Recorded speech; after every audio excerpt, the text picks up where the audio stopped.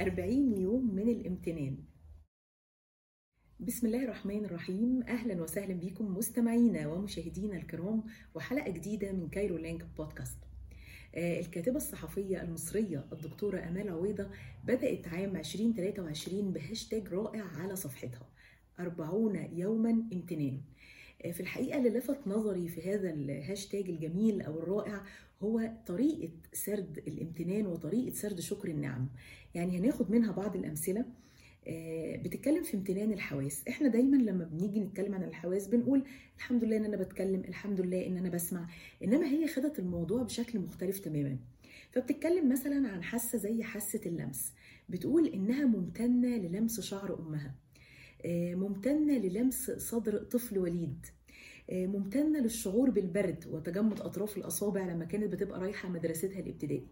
فأنت في الحقيقة لو جيت فكرت مثلا في هذا الكلام هتلاقي إن أنت تلمس إيد أبوك أو أمك دي نعمة كبيرة جدا، إن أنت لسه قادر إنك تعمل ده.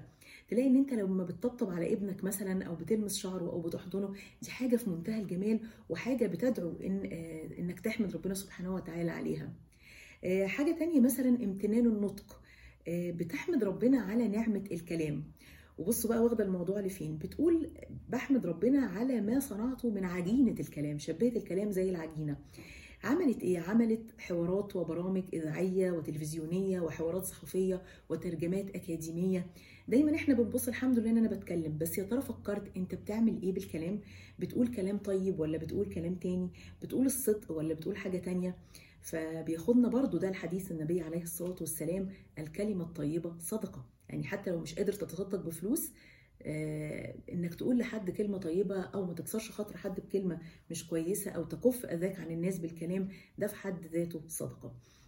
تالت حاجة امتنان التذوق، نعمة التذوق. بتقول انها ممتنة جدا انها داقت طعمية والدتها الكريمة وفطيرها المشلتت، ممتنة لطعم القهوة العربي والتمر في المدينة المنورة، لهريسة اسكندرية الحلوة، لمعنى بقى كبير جدا لحاجة كلنا بنحبها وهو ورق العنب. فبتقول ممتنة لتحويل ورق أخضر من تكعيبة عنب لمحشي بديع، وهذا يقودنا إلى كمال الإيمان وعمق الذكر، حيث لا يملك المتذوق إلا أن يقول الله الله.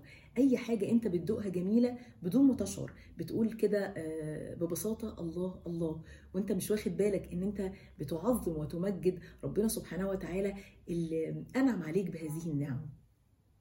في الحقيقة هذا الهاشتاج الجميل اللي أنا بدعوكم إن أنتوا تتابعوه على صفحتها بياخدنا المعنى كبير قوي، معنى أكبر من الشكل الظاهري للأشياء.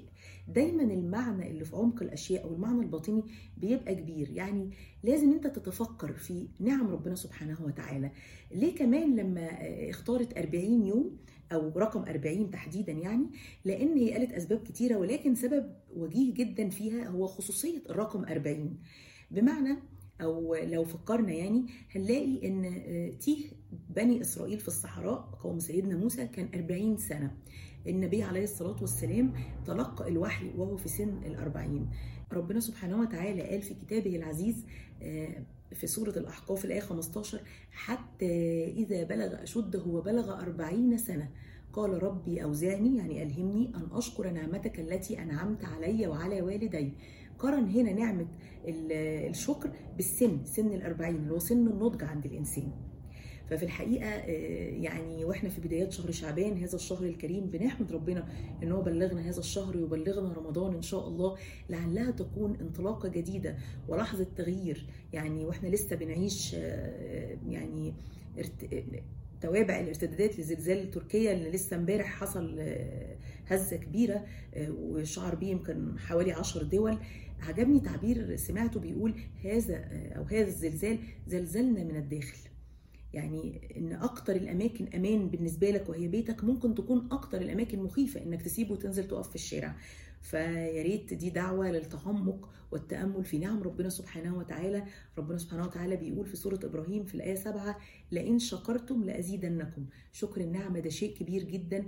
بنتمنى يا رب ان هو يلهمنا شكر نعمته. يا رب لك الحمد كما ينبغي لجلال وجهك وعظيم سلطانك. ان شاء الله هنسيب في وصف الحلقه لينك صفحه دكتوره امال. بتمنى تكون الحلقه عجبتكم ونلتقي في حلقه قريبه ان شاء الله.